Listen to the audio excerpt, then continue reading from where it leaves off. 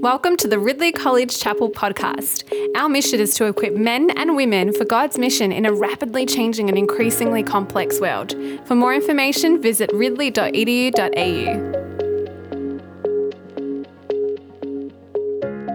Today's Bible readings from Deuteronomy chapter 18, the whole chapter. So starting from verse 1. The Levitical priests, indeed the whole tribe of Levi, are to have no land allotted to them or any inheritance with Israel. They shall live on the food offerings presented to the Lord, for that is their inheritance. They shall have no inheritance among their fellow Israelites. The Lord is their inheritance, as he promised them. This is the share due to the priests from the people who sacrifice a bull or a sheep: the shoulder, the internal organs, and the meat from the head. You are to give them the first fruits of your corn, new wine, and olive oil, and the first wool from the shearing of your sheep. For the Lord your God has chosen them and their descendants out of all your tribes to stand and minister in the Lord's name always. If a Levite moves from one of your towns, anywhere in Israel, where he's living, and comes in all earnestness to the place the Lord will choose, he may minister in the name of the Lord his God like all his fellow Levites who serve there in the presence of the Lord. He is to share equally in their benefits, even though he has received money from the sale of family possessions. When you enter the land the Lord your God is giving you, do not learn to imitate the detestable ways of the nations there.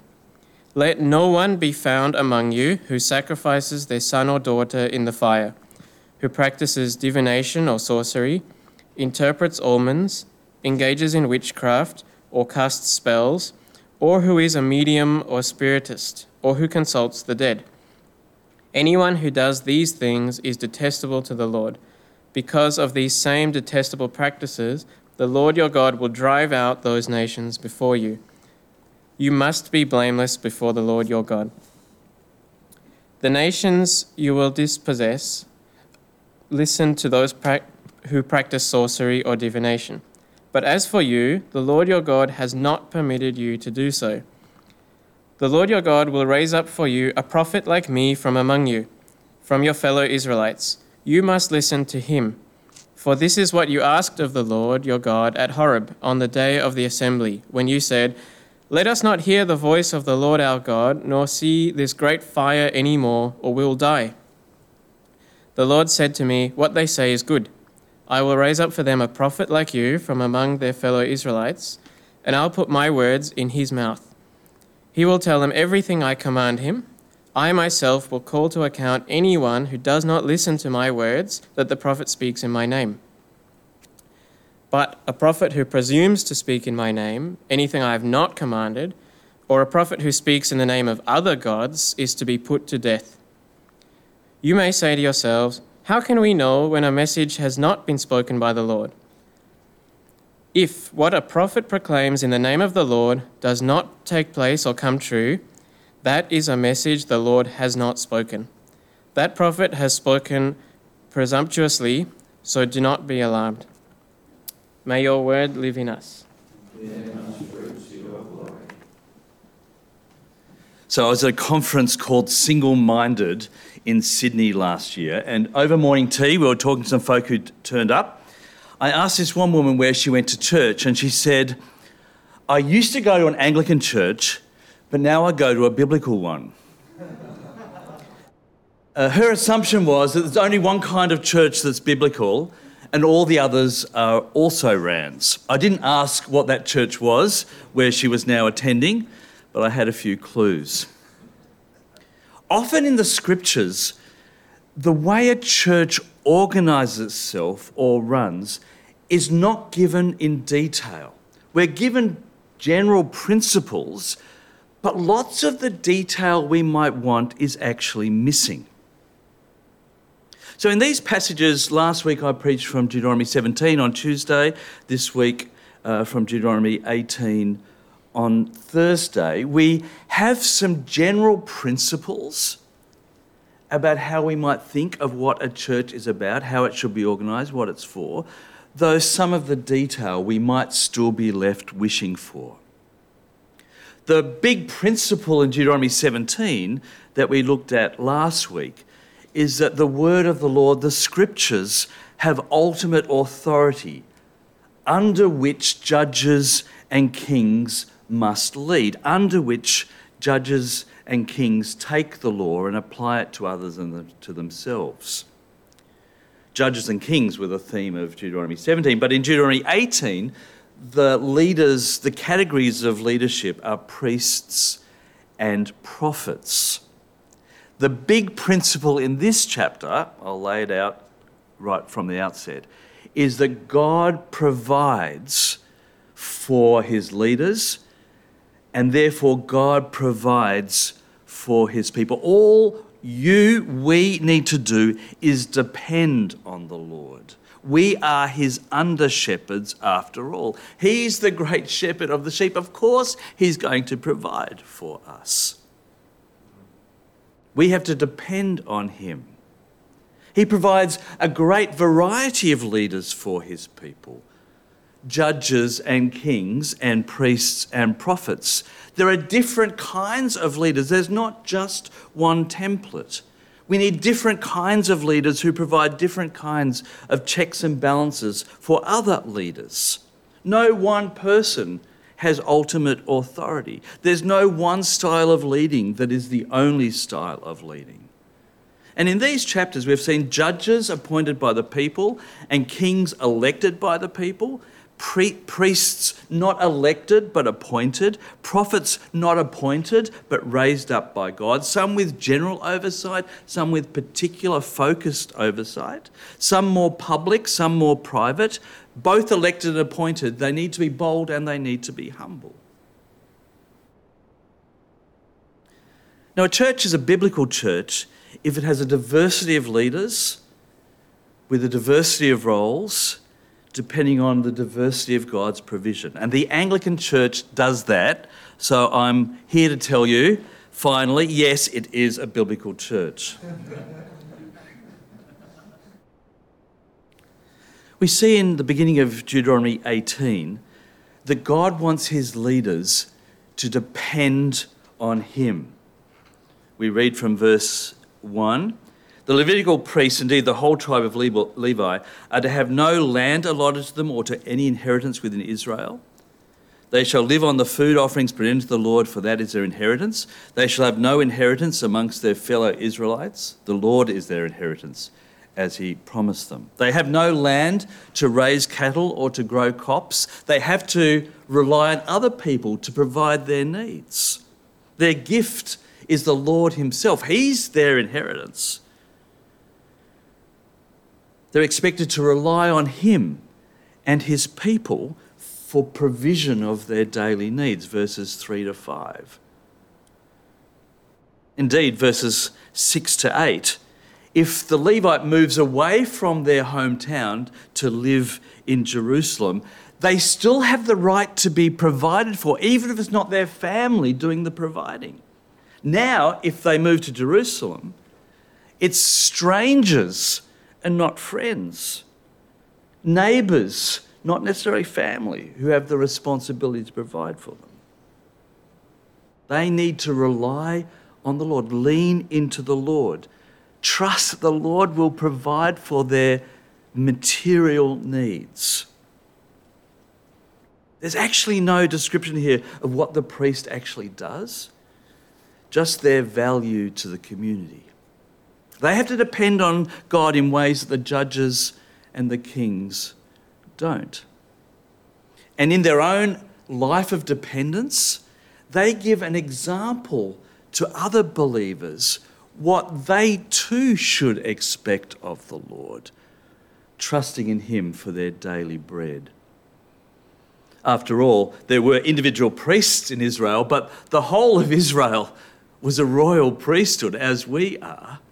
The individual priests were providing an example of what all of us, the priesthood of God, should expect from him.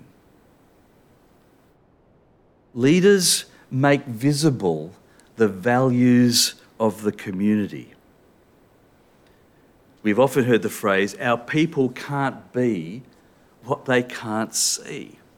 Your example is actually one of the most important things you bring to your job as Christian leaders. Your example, particularly your example of character. There's a Facebook spat a couple of weeks ago that I was thinking I wanted to contribute to, but kind of held back. I'm making my job only to be involved in one Facebook argument a week. That's my kind of rule. Anyway, leading evangelical in Australia said, "This is my advice for people who want to go to theological college. Don't do any practical ministry subjects. Only do the weirdest subjects that you think will be of no value to you, because they will be of value to you. You should do as much Bible and history and theology, but avoid ministry subjects," was the advice. I was so wanting to say something. The reason I wanted to say something is I actually think we need to do practical ministry subjects, and Ridley does well in teaching them. We get hired because of our competencies, but we get sacked because of our character or failings of character. And the great thing about doing ministry subjects at college is that we're learning to be reflective practitioners. We're learning to think not just about the task of putting together a sermon, but what it means that you as a Christian believer deliver the sermon. Our people can't be what they can't see, and we need to grow in competencies and skills, of course, but we need to do that in the context of being an example to the flock. Now, effectively, this passage is saying, ministers, you need to rely on other people to put money in the bowl. Well, that's an old-fashioned kind of image. To put money in your account electronically. How do ministers ask for money? Because if you're going to be preaching sermons, eventually you're going to have to preach sermons about money, right? I'm pretty conservative in my understanding of sexual ethics, but when I was pastoring at St Jude's, we had a month every year only on the topic of money. We called it May Money Month. I figured that Jesus speaks a lot about money. Jesus speaks a lot about how we think about our possessions. We needed to spend at least a month a year talking about money and how we give it away. In a way, I'm not reliant on the live giving of a congregation week by week for my own salary, but you will need to preach on money sometime. We need to train our people in what it means, the blessing of giving money away. And we need to grow comfortable in talking about money, and not just when we're behind in the budget, but regularly. In fact, better off regularly rather than when we're behind in the budget. Paul in 1 Timothy 5:17 speaks about Christian leaders being worthy of double honour. They should get a pay rise. Paul speaks in 1 Corinthians 9:13-14 of the value of being paid. And in Galatians 6:6, Paul expects that all good things will be shared with your teacher. It's good to give money to support your pastor. But we have to be careful what kind of example the pastors, the leaders are providing in this area. Part of our example of depending on the Lord will impact the way we think about how we spend our money as pastors. And my general advice is that you need to be one step at least behind what other people are buying in your congregation. It's not to say that you can't have the flat screen TV, but only get the flat screen TV when it's normal in your congregation to have a flat screen TV. Don't lead the pack. Show what it means to honour the Lord with your giving, with your spending, as well as in other ways of your leadership. Our people can't be what they can't see, but our people won't be able to fear what they can't hear. And the second section of this passage from Deuteronomy 18, we see Moses preaching not just about the material needs of leaders, but also the spiritual needs of the congregation. In verses 9 to 13, there'll be itching ears. People will seek out mediums, seek out necromancers, seek out people who practice divinity. They want to hear from the Lord, so they're going to go to all the wrong places to try and find his voice. A few years ago, a former principal, Peter Adam, rang the diocesan head office and said he wanted to speak to the Archbishop, please. Now, the person on the other end of the phone said, she obviously hadn't heard him correctly, and so she said, "So which one do you want?" There's only ever one Archbishop, right? Peter replied, "I prefer the living one because the scriptures forgive speaking to the dead." People will seek out the voices they want to hear. And verses 9 to 13 remind us there are ways that you should not seek out the Lord's will. Moses knows that it's a risky time for the people. They're about to enter the promised land. He's speaking lots of lessons about leadership. He knows that the people are going to find obedience difficult, and he won't be there to lead them any further. He knows that they were already scared of hearing from the Lord directly at Mount Sinai, so God had given Moses to stand in the breach. Verse 14. "The nations you will dispossess, listen to those who practice sorcery or divination. But as for you, the Lord your God has not permitted you to do so. The Lord your God will raise up for you a prophet like me," that means like Moses, "from among you, from your fellow Israelites. You must listen to him. For this is what you asked of the Lord your God at Horeb on the day of the assembly when he said, 'Let us not hear the voice of the Lord our God.'" It was too scary.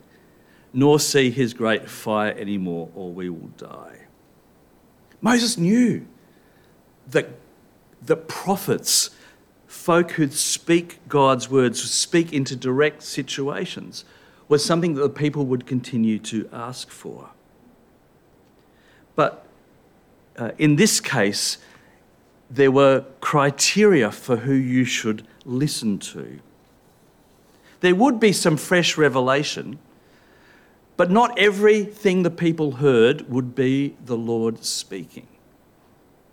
And especially in the new situation where kings would eventually be appointed, prophets would have part of a function to remind the kings how they should or should not behave.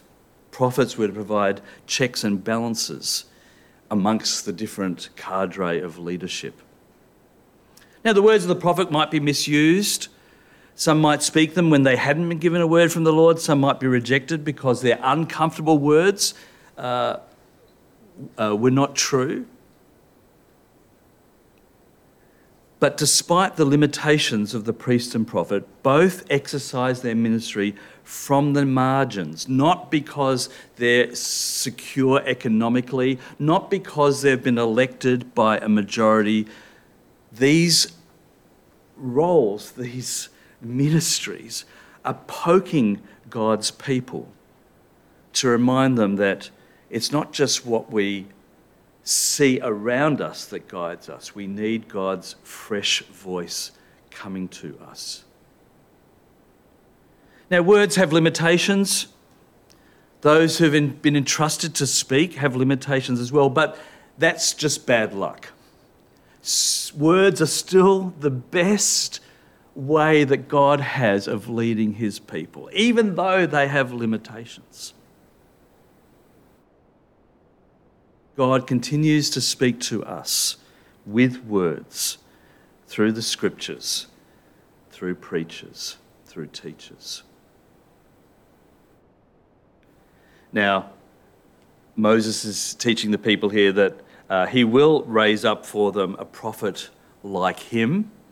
There were, of course, many prophets in the Old Testament story, but ultimately the prophet that God raised up was the great prophet, the Lord Jesus Christ himself, who preaches, who interprets the law, and who is given the name the Word of God.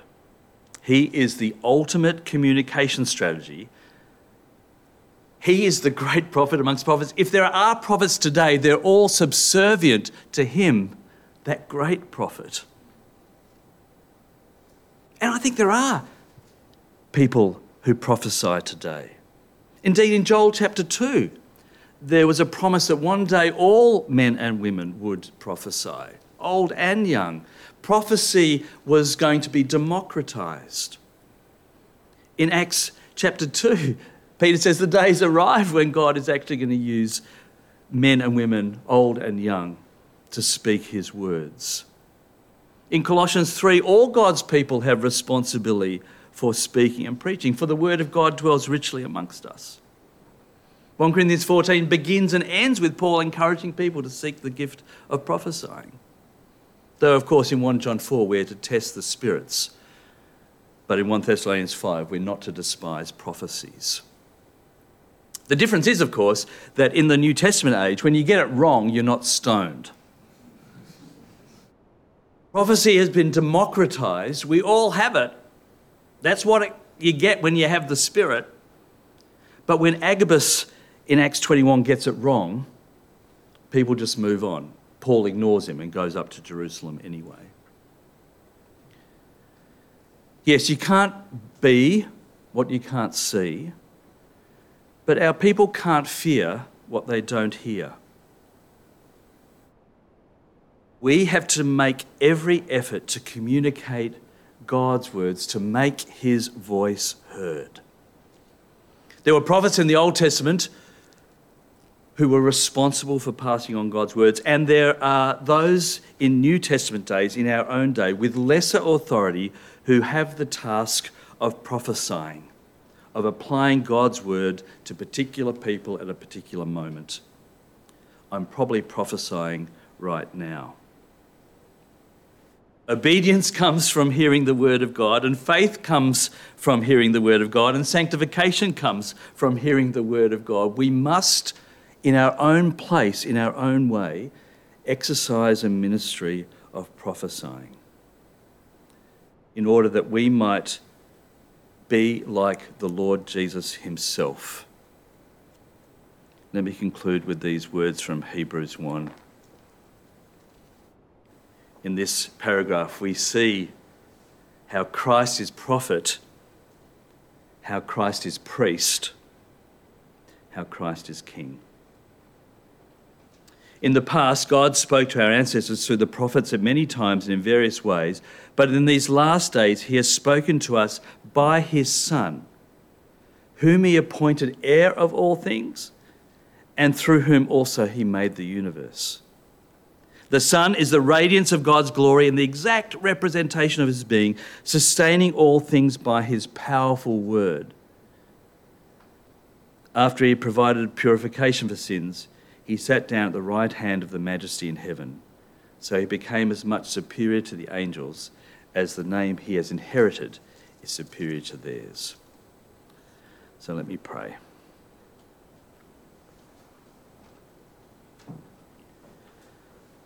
Please, Heavenly Father, may we be examples. Please may we be exhorters. Please may we give a model for the way people around us should live.